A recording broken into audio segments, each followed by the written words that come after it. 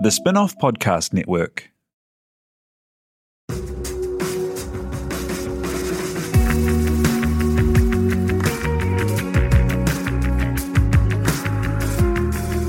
You're listening to Business is Boring, a podcast that reckons it's anything but. Business is Boring is brought to you by SparkLab, offering inspiration and practical advice to help businesses find their edge. To hear more about SparkLab, including details about the latest events, workshops, and business tools, visit sparklab.co.nz. And now, here's your host, Simon Pound.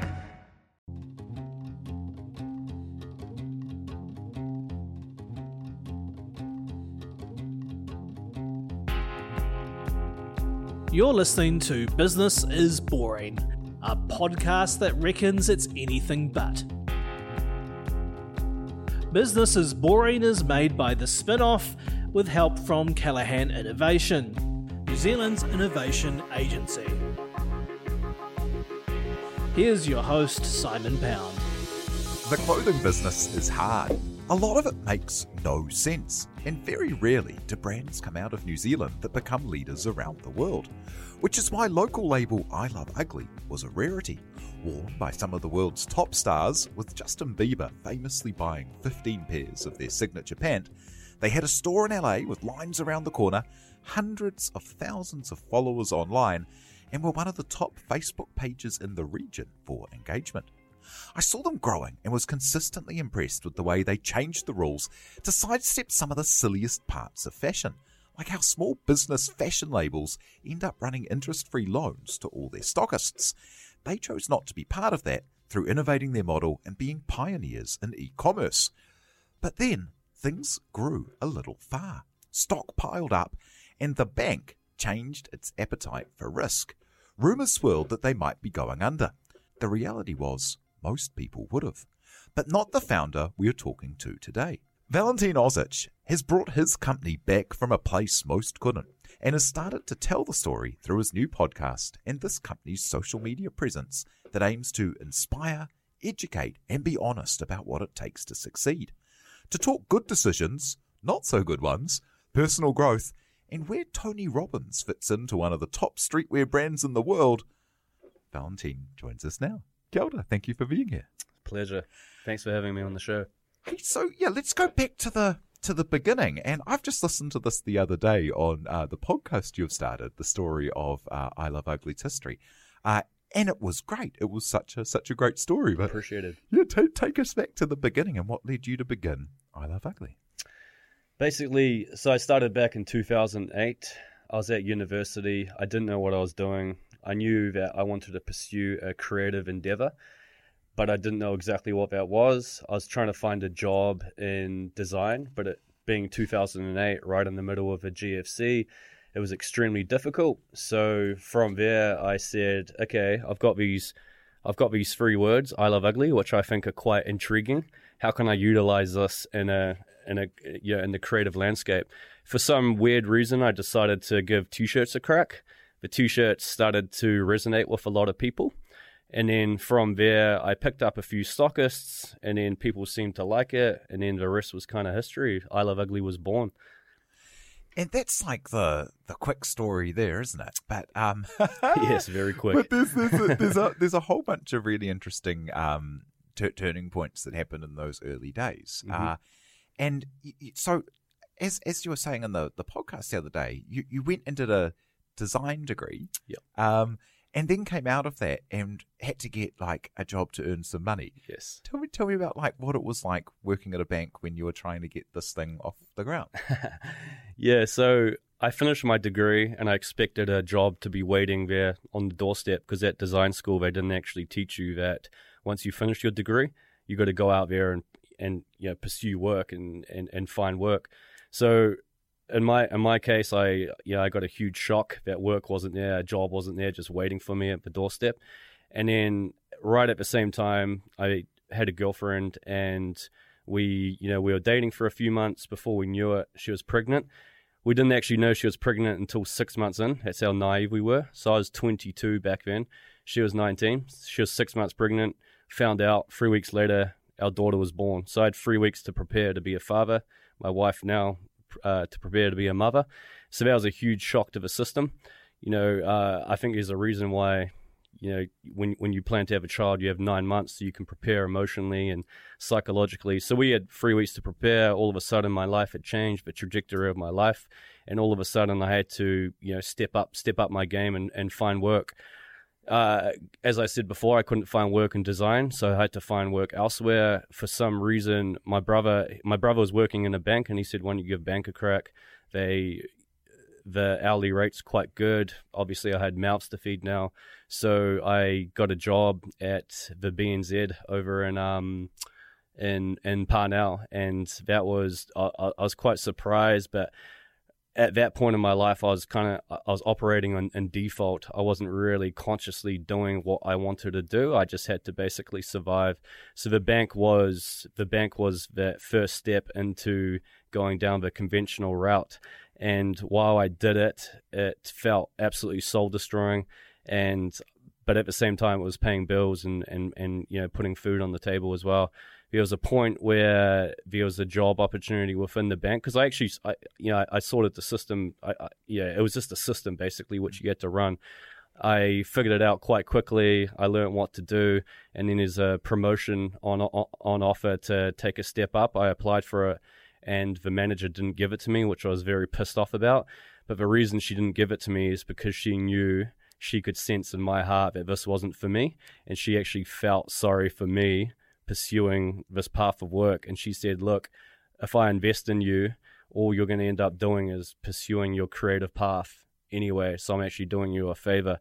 At the time, I absolutely hated her, but in hindsight, it was the best move that anyone could have done for me. And at that time, were you starting the label with t-shirt sales kind of through your networks and stuff? Yeah, just quarter time on the side. I was still staying up till 2-3 o'clock in the morning, doing things, putting swing tags on, emailing customers, wholesalers, just trying to figure things out. And that's kind of what fueled me and kept me sane during this whole process. That's so interesting. I didn't know that about, that you'd only had such a short time to prepare for your daughter coming along. Yeah. Because, of course, I first met you in the newborn intensive care unit where we both had little prem children, and our kids are both now 11. And, blessedly, having come so early, so lucky how everything turned out. Yeah. But I just remember me and Ingrid just thinking that you guys were just the sweetest people. You were so kind to each other. Likewise. But you were so kind to each other and so thoughtful. And that's amazing that you were dealing with such a maelstrom of newness. Absolutely. And we were kids. I literally went from being fathered my whole life. I was raised, I'm Croatian background, raised in a Croatian family, very traditional. So being over-parented to now becoming a parent, and I was still a child. So that was a real shock to the system. And I guess that kind of kick-started my life and made me become very serious about making something of myself. And when you're in the trenches together like that, it doesn't matter how long you've been together if you build that thing together, does it? Yeah, definitely. I guess it's either going to push you away or make you grow stronger. And in our case, we're fortunate where we became stronger. We're fortunate where we both had strong families behind us to back us. But at the same time, I think everybody was watching in terraces waiting for a bit of a disaster to happen. So with a young family jumping straight into this job, what led you to jump out of that and decide to open the boutique? I guess there comes a point in your life where you have to make some big decisions, and making decisions, even if they're small, take a lot of courage. And I knew deep down in my heart that I wanted to do something entrepreneurial. My father and a lot of my uncles were entrepreneurs, so that's, I guess, inherently that's all what I knew. And I came to a point where I was working at AS Colour picking t-shirts, and I was watching the owner, solve problems and grow the business. And although he was stressed, I could see that he was doing something fulfilling.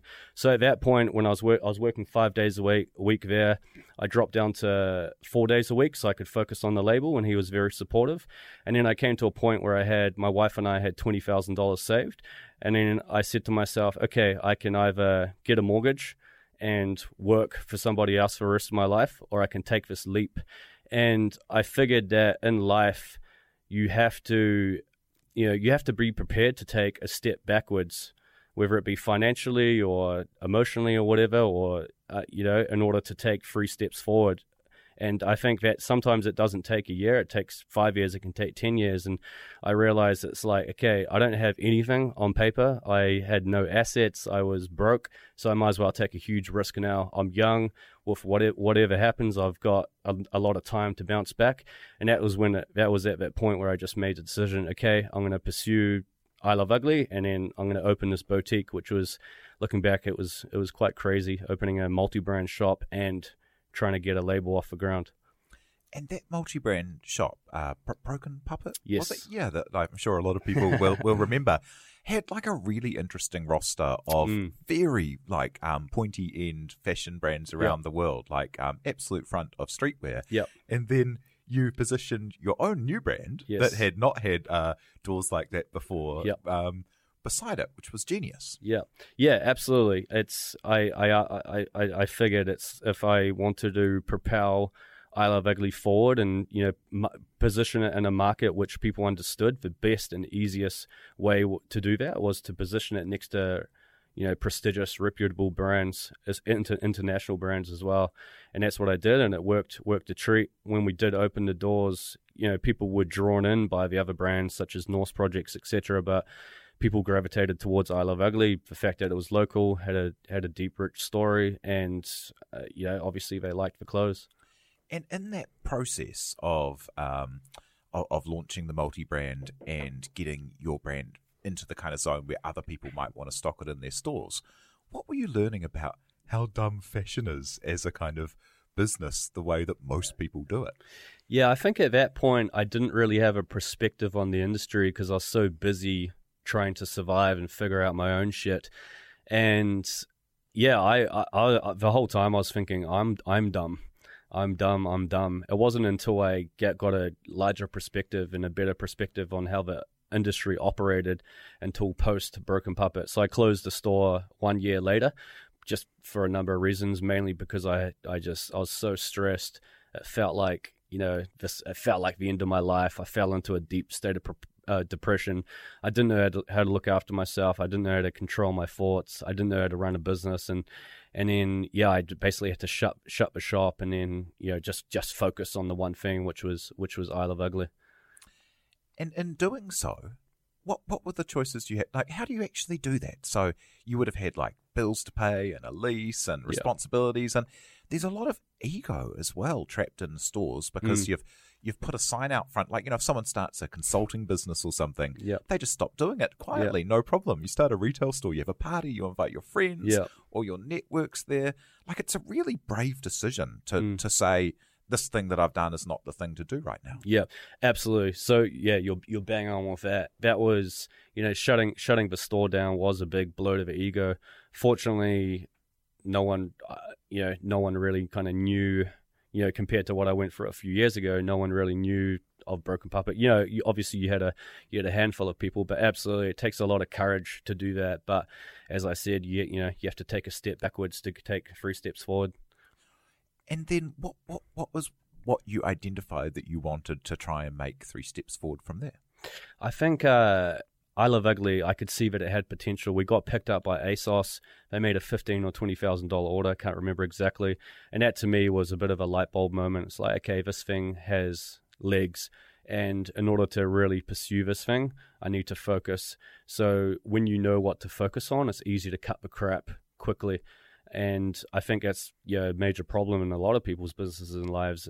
They just don't know what to focus on. So they basically say yes to every opportunity. It's because they don't have a very clear, concise, overarching goal about what it is exactly they want to achieve. And what was it that you wanted to achieve at that point? Yeah, I wanted to. So what kept me up to 2-3 o'clock in the morning, despite having a baby girl and being up all night, what that's like, was the dream to create something that was impactful and global. And I just wanted, I just remember visualizing people in America wearing the product, people in London, and that's what kept me going. I didn't know how I was going to do it, what exactly the end would look like, but I did have something, a burning desire in me to achieve that goal. And so at that stage, were you still producing the clothes in New Zealand as well? Like because I guess there are a couple of big turning points in your ability to go global, like choosing to in the first instance, but then setting up your operations to be able to actually serve the world. Yes, absolutely. So obviously, I'm a true believer is have the goal and then figure out the how after. People get caught up with the mechanics about how they're going to do it, and it actually paralyzes you. So, in order to achieve that ambitious goal, obviously I needed to focus on what I was very good at, and then get the resource and get the people and the skills required in order to build the foundation to make that dream a reality. So in my case, I found, he's my former business partner. I got him, who was doing his own little thing, Milk Underwear.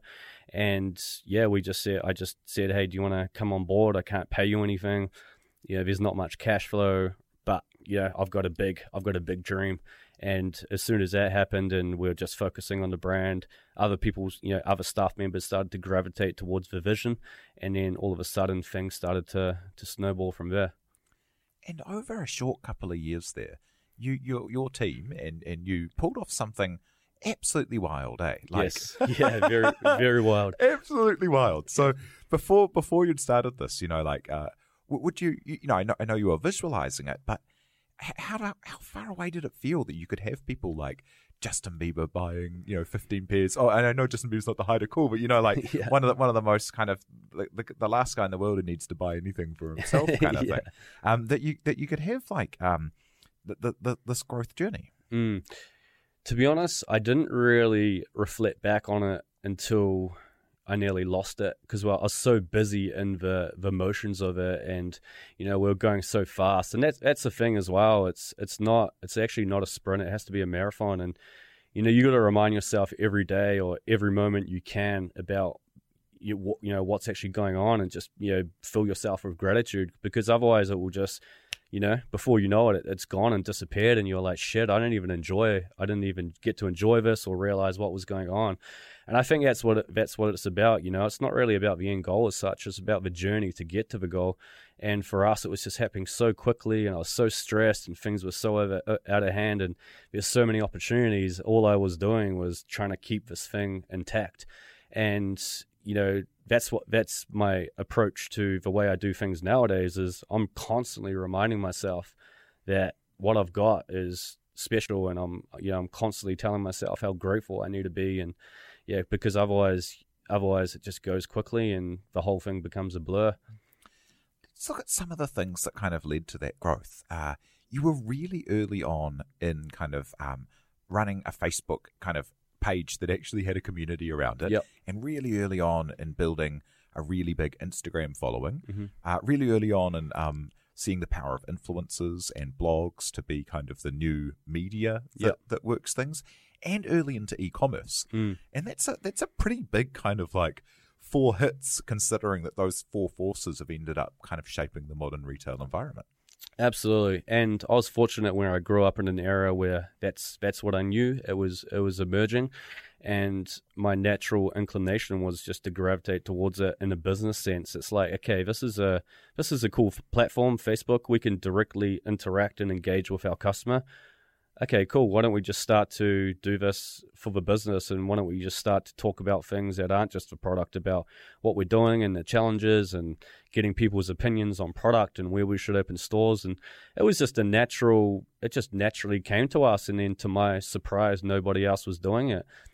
Obviously a lot of the other brands were, the people running them were a lot older than us, so they probably didn't quite understand it how we did. But we were just, since we had no money, we had to be resourceful, and I think that's one of the benefits of not having too much cash, is you have to be creative. Obviously, it's got some pros and got some cons, but from our point of view, since we had no money, we just decided to use social media as a marketing portal.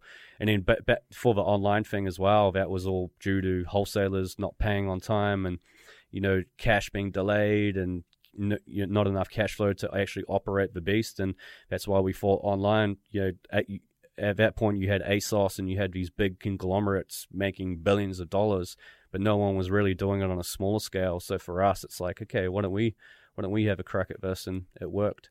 It's wild to think, like that your store, which is within the last decade, was so fresh that it got on the news for being like a brand with an e-commerce store. And it's so hard to think like how far the world has moved so quickly. Yes, so true and so scary. It's scary to think where we're going to be in the next 10 years.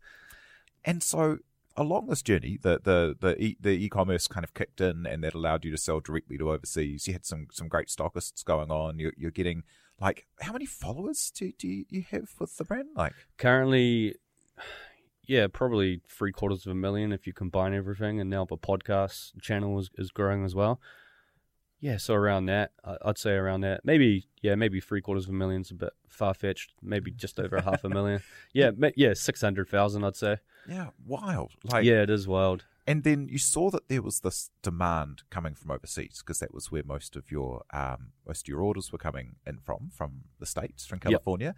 And then retail. So you'd gone from being very much an online-first brand. Yep. For most people, anyway, how they knew you.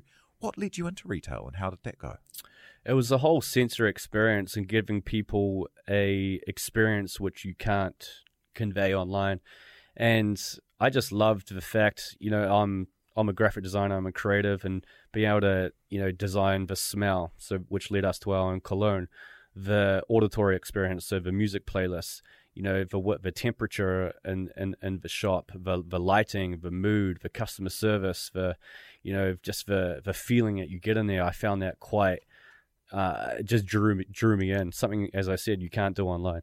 And it worked. We had a little pop-up in Mount Eden Road, the first I Love Ugly pop-up. So it was about 100 meters, 200 meters up from my original Broken Puppet store. And that did really well. I like, okay, this has got legs. And, you'd do $10,000 on a Saturday. That's straight to your bank account, which you can use as working capital. And that was amazing at the time. That was just a light bulb moment. And also, once again, at that point, nobody was doing vertical retail. It was all, the only way you can grow this is through other retailers and multi-brand and wholesalers.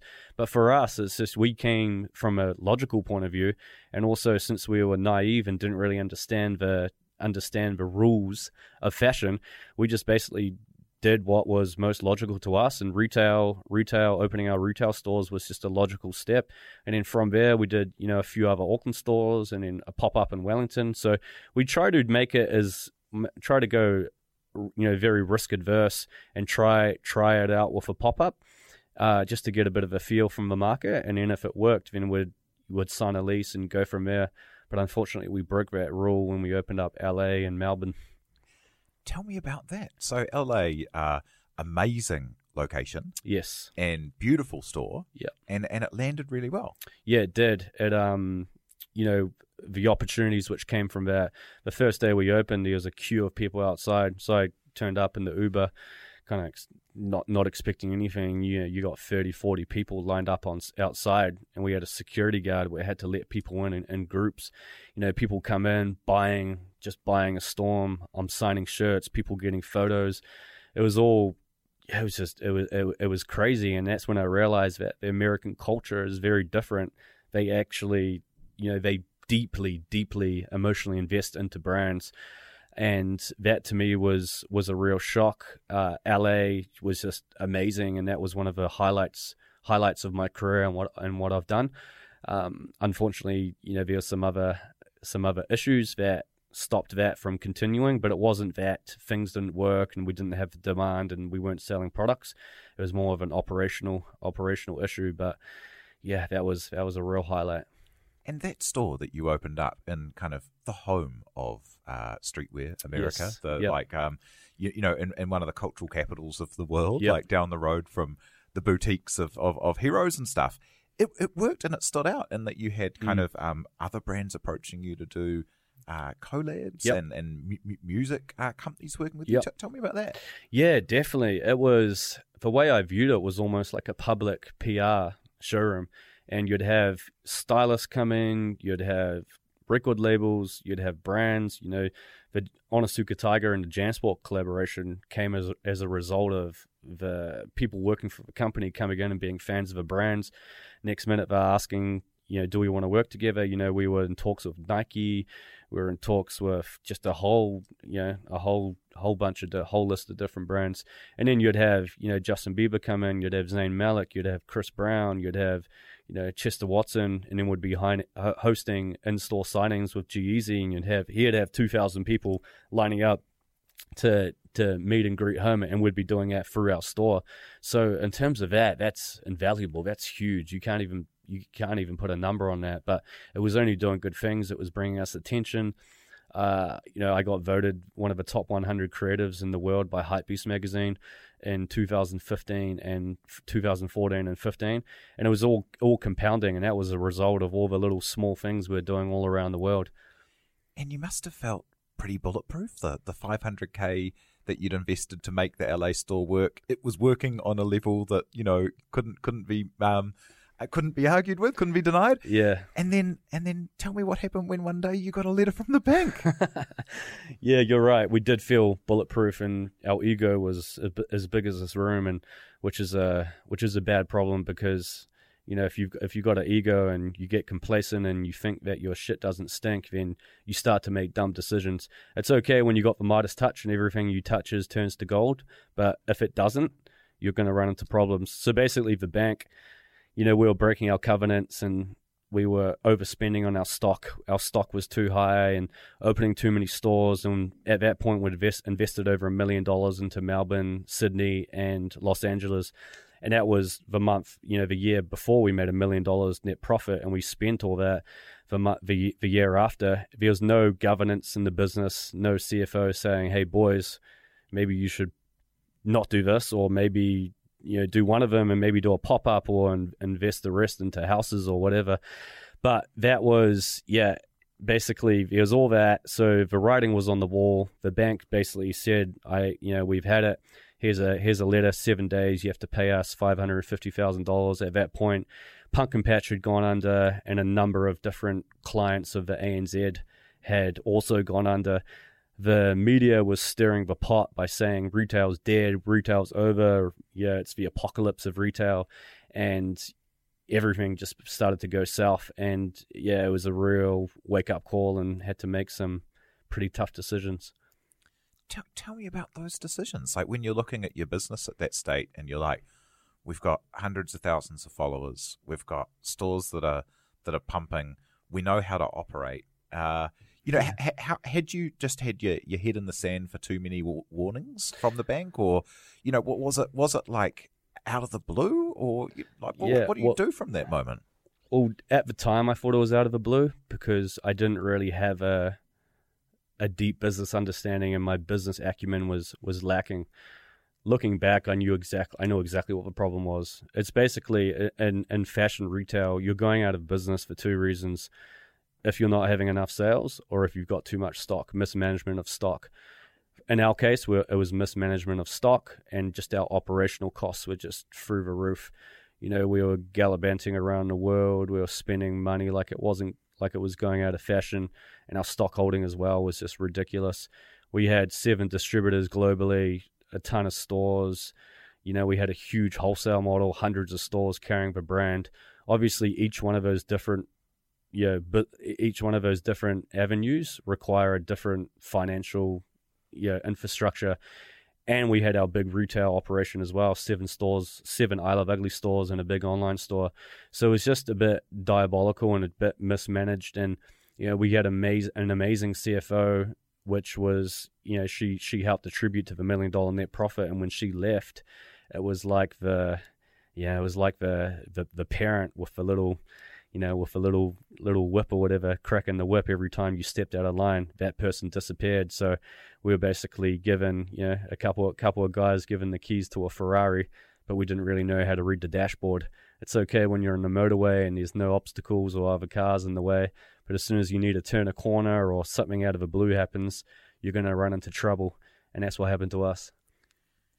And how do you come back from that? Like, most people, I imagine, wouldn't even be able to comprehend getting a letter saying pay us $550,000 Yeah. in 7 days, or else we're gonna shut you down. Yeah, we're going to shut you down. Absolutely. We had $550,000 plus a whole bunch of other debt from creditors, suppliers. So it actually tallied it over to, past, it was, $1.5 million in total once I included all the personal debt and, the other debts. But how do you overcome that? I think, there's two ways. You either fold and just, call it a day, throw in the towel, or you face it.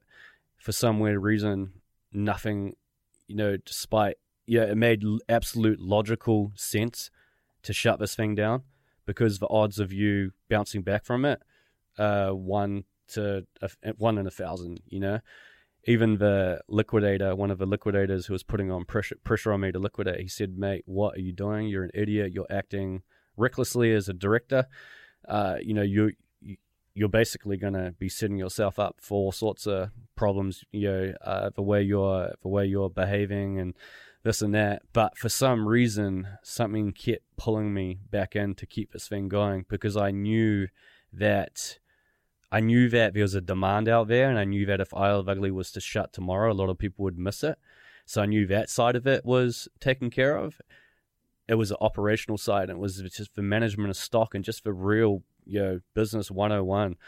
Get your stock in order, keep your costs in order, just watch the numbers. So when I basically got that letter from the bank, I walked up the ramp back to the office, and I was going to tell all the staff a big white lie.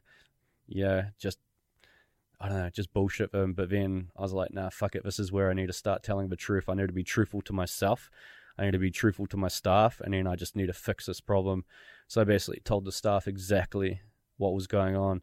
I thought all of them would run for the hills. This was the head office staff. I thought all of them would run for the hills, but they said, they could sense the authenticity in my voice. And they just said, "Hey V, nah, we're gonna stick by you." This was on a Friday afternoon. Saturday, so literally the next day, we opened up our warehouse and we just liquidated everything 50 to 60% off. And we read an open letter, and the crowds came in, and basically the way I saw it, it was almost a vote. People coming in and making a transaction was almost a donation. It's like, nah, we support you guys, we love you guys. We can see you've made some mistakes. We're going to buy something to keep this thing alive. And that was a start of a very tough journey. And at that moment, when things are at their worst, that's when the questioners start coming out, the knockers start coming out, the rumors in the media and stuff. Yes. And like, how did you personally react to that? Because I think something that's really interesting that I've observed with you is like just being really open about like the need to invest in your own health and your own well-being in order to handle these challenges. Definitely. Well, it's like that scene on 8 Mile when Eminem has that final rap battle and he says everything that the guy's going to say anyway. Yeah, I'm white. Yeah, I live in a trailer trash park and this and that. And the guy was completely disarmed. He had nothing to say because he admitted everything. And I just basically, took that approach. I just said, "Hey, yep, we've got issues. Huge debt. We've got problems. We fucked up. But at the same time, I'm not gonna let this thing go." And I was sincere with that. And going back to what I said earlier in my conversation, I didn't know how I was going to do it, but I believed I was going to do it. And I think that's in this whole situation, what I really realized is business is 20% mechanics and skills and knowledge. 80% of it is your psychology. And it's for your ability to deal with those very tough times and your ability to deal, when you go through that adversity and how you get yourself out of that. That is that's the foundation of success. And at that point, I'd been doing and investing a lot of time on myself and personal development and my mindset. So when this came, it was shocking, but I was equipped with the tools and the psychology and how to get out of it. And I just doubled down in those situations. A lot of people drink and drink a lot of alcohol and eat crappy food. I just doubled down on myself. I exercise every day. I didn't have a drop of alcohol. I was eating clean. I was doing incantations, telling myself that I can do this, I can do this. I never made a decision when I was in a poor state. So I'd get myself into a peak state by, whether it be running around the block, chucking on some audio. So I'd be in a prime state. So when I made that decision, I knew it was the right decision because my thoughts and my mind were in just an optimum state and flow. And I think that was a real key as well, because it's quite funny when you get into those situations just to see, I think, the true colors of the true colors of a human kind of come out. And I think for me, as my true colors came out, and I think it's what put me on path for what I'm kind of doing now. And in that week, you also went and talked to all your big suppliers. Yes. And what did you tell them? And now, a couple of years on, have you been able to stick to it? There was one supplier where I did go to the debt collectors, and that's because I basically, I just didn't stay true to I almost just ignored it and it was more of putting it off, because I had such a big list. I was trying to get through the list, and I knew this was one of the big ones, and I just put it off. But I've nearly paid that debt. I just basically picked up the phone and went to visited everybody I could, and I just told them the truth. And I just said, hey, look, I can't pay you now, but I can, hand on heart, I am going to pay you. You just need to be patient, and you need to believe in me. And that's what I did. And I think a lot of people appreciated that, because, as I said, a lot of people in that position run for the hills. So people were like, okay, well, yeah, I'd rather get something than nothing. And this guy seems pretty authentic, and I'm going to stick by him. And a lot of our great relationships have come from that, that situation. And in that process, you lost business partners, people in the business. You lost your house, the car. Like shut down like the flagships that a number of the flagships you loved. But then what's happened now after 2 years of that process? Yeah, you realize that what I realized is when all that happened, how much of my identity I had with the car and the house and this and the business. And I realized it's like that's gotta change, because it's inevitable when you're in business. You're going to get hit with hard times, and you're going to have to make tough decisions, which outwardly are going to look like maybe you're not doing well. But I think most importantly, it's what you feel internally. And I just did it because I had to do it in order to survive. And then I kind of figured out the other piece afterwards. And it was actually quite a liberating process. I was driving around this, beautiful, fancy $40,000 car. It's not until I got rid of it till I realized the only person that actually cared about that car was me. And how selfish and how stupid was that? And for a while, I was needing to drive a $1,500 car because I had to put every cent I had back into the business and buy out my business partner. And I had to put every cent, back in there. And I was just driving around a $1,500 car with my sister-in-law's, which was the most, you go from up here to the, and you realize it's like, fuck, no one actually cares anyway. And I was like, okay, that's pretty interesting. Well, let's not do things that are fancy and look good. Let's actually do stuff that's super important, and it's actually going to move us forward. And it wasn't till after I had those experiences that I could actually learn that lesson. And it was the best lesson I've ever learned. And as hard as it was, and there's many moments where I thought I was going to have a heart attack. Literally thought I was having a heart attack. Like, fuck, this is it. This is my life. This is my destiny. Just a piece of shit wannabe businessman that couldn't make it work, and did all this stuff, but he couldn't amount to anything. Like, I thought it was it, but it wasn't until I kind of bounced back from those till I actually got a perspective on the bigger picture. It wasn't until I kind of could step out of that frame. And now you're telling that story as part of like the rebuild of the company and rebuilding your trust with your fans and finding new fans and new followers through it. Tell me about that decision to like give away your IP and like drop all the secrets, because so much of business is pretending you're successful so people will believe it and buy it. Yeah, absolutely. Well, the way I look at it, it's you can hold on to everything, but if by doing it, you're living in scarcity mindset. If I give away everything, I'm living in an abundance mindset. And honestly, by giving away and helping people, just makes me feel liberated, and I feel that there's plenty to go around for everybody. It just makes me live in abundance. And since I've been doing it, the opportunities now are starting to open up. And at the same time, I get to crystallize my thoughts. I get to sharpen what I'm doing and my plan a lot more, and get to help a lot of people to avoid making the same mistakes, because of what I went through. It was hard. Like it was the toughest thing I've gone through. I had to premature a daughter and this and that. That was hard. This was another level because there's so many more people involved, and my kids were involved. My wife and my 3 kids, we had to live in this beautiful $1 million house in Titirangi that overlooked the ocean, to a 2-bedroom granny flat in Swanson, and which was so small. My older 2 had to stay with my parents during the week because we couldn't fit everything. That's humbling. But at the same time, I recovered and I just went back to basics. And then now I'm a different man and a better man because of it. And then you got it back up, and the first kind of things you do are send out give out your IP and tell people how to make $1 million from a fashion label, which is a very unusual move for a fashion label to do. Yeah, absolutely. Well, the funny thing is for some reason we've attracted a lot of startups, not only in fashion but just in general. And I was like, okay, I can't answer every single email and this and that, so I'm just going to give this away for free. Obviously, people are gravitating towards us for a reason. Let's just give these people some massive value. And the thing, as I said, by giving it away, I'm living in abundance. I've got an abundance mindset. I know that I'm just going to be on to the next thing. And yeah, it's great. More competition, the better. It's just going to make me step up my game. It's going to make me less complacent, and it's going to make other people a lot better. And I can already see a lot of brands and businesses that are already applying, the advice which we're giving. And it's just fantastic to see, because then they'll do something a little bit different than what we'd do it, and it's going to force us to do things even a little bit more different and constantly innovate, because it's all about innovation as well. It's like not huge innovation, just small little innovative ideas and doing things a little bit differently than you did last time. And I think that what makes us be like that is by giving away what we know.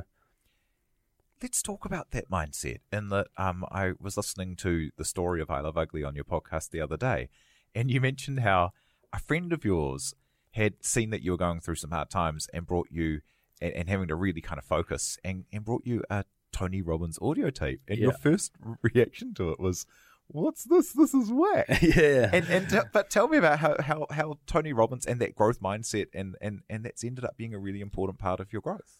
Such an important part. That was, at that point, obviously very hard times, but then he said, I was just judging him by what he looked like in the TV commercials and this and that, but his words and what he was saying was packing a punch and making an impact on me. And that basically led me down this path of personal development and discovery. And I've got this philosophy that you need to work harder on yourself than you do on your job or you do on your business.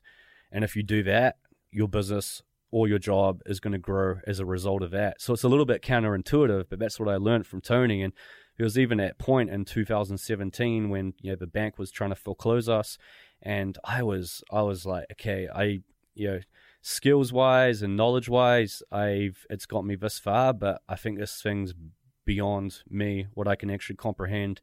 And I had no money, so I went to Harmony for small loans, and Ali and I were like, fuck it, let's just get this loan. So we got a $20,000 loan, and we went to Tony Robbins in Sydney, and it was a 5-day course where we just immerse, and that was honestly, I kid you not, the best investment I made. And, I didn't know how I was going to do it, but I did it, and I paid back that money at 15% interest. I paid it back in 6 months. The business turned around. We were profitable. The staff were happier. I just had clarity again, because when you go through a lot of shit, your confidence takes a huge hit. And there was about 18 months where my confidence was just, it was shot, and I was too scared to take any form of risk. I was too scared to make any decision. I was just coasting. I was surviving. But the thing is, if you're surviving, you're actually going backwards. And it wasn't until I, took that leap into that personal development and just really dug deep and sorted out my issues, because I know that the business is a direct result of how good I am and how good my skills and my mindset is. And I just really invested into that. And is that also a difficult ego thing? Like when you're in a thing like fashion and streetwear, which is like, so judged on image to go like, oh, this guy who, like you say, like, this looks whack on the commercials or whatever, and to go, no, like, don't be too cynical and too cool to actually go, no, you should try harder, you should be better, and actually be kind of like that level of like earnestness, I guess.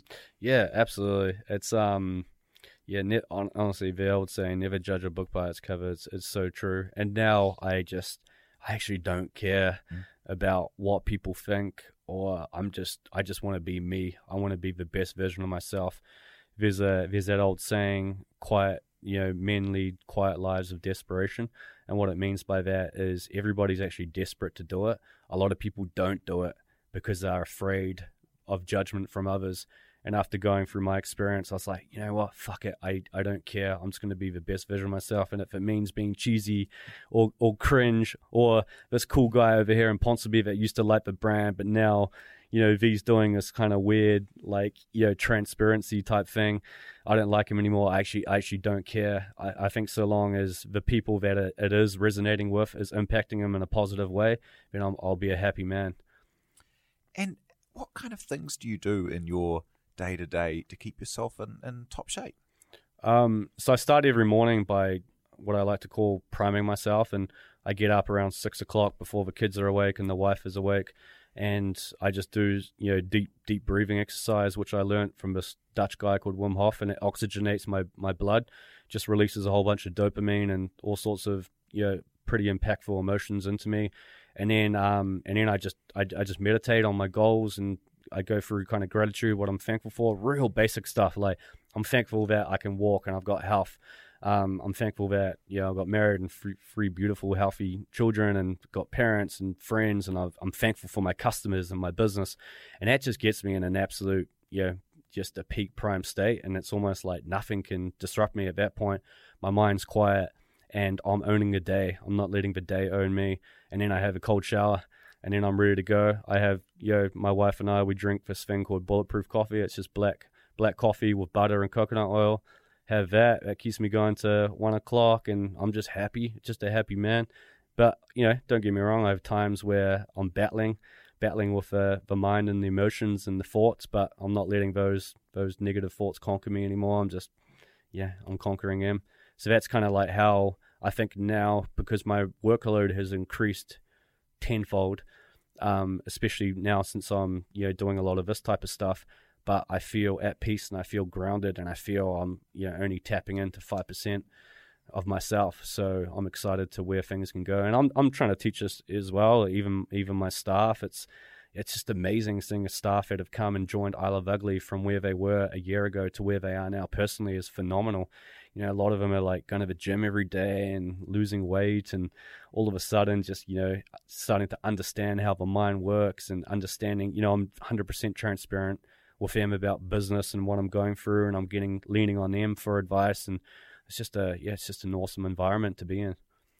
And having had some pretty amazing outward signals of success, and then been through a pretty deep valley, how do you define success now? Like, what's your vision? Good question.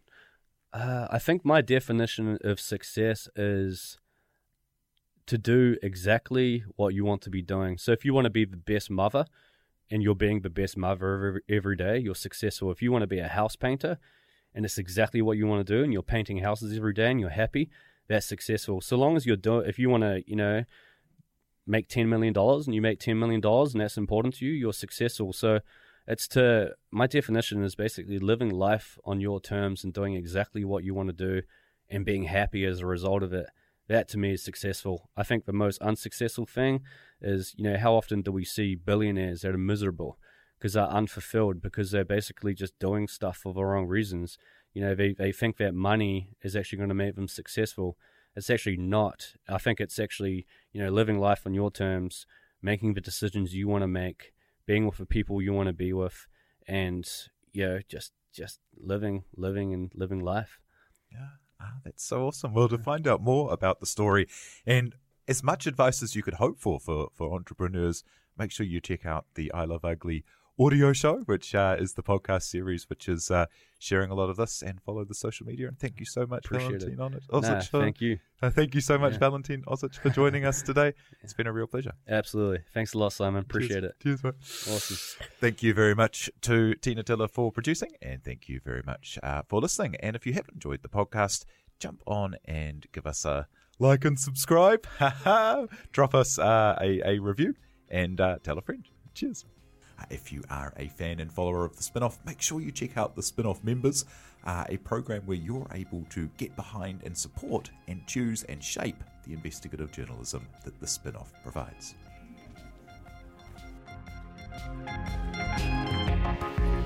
You've been listening to Business is Boring, presented by Simon Pound, and brought to you by The Spinoff and Callaghan Innovation.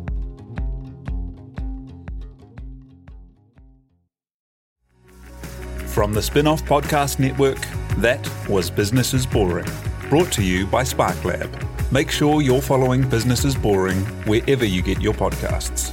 And for more information on SparkLab, visit sparklab.co.nz.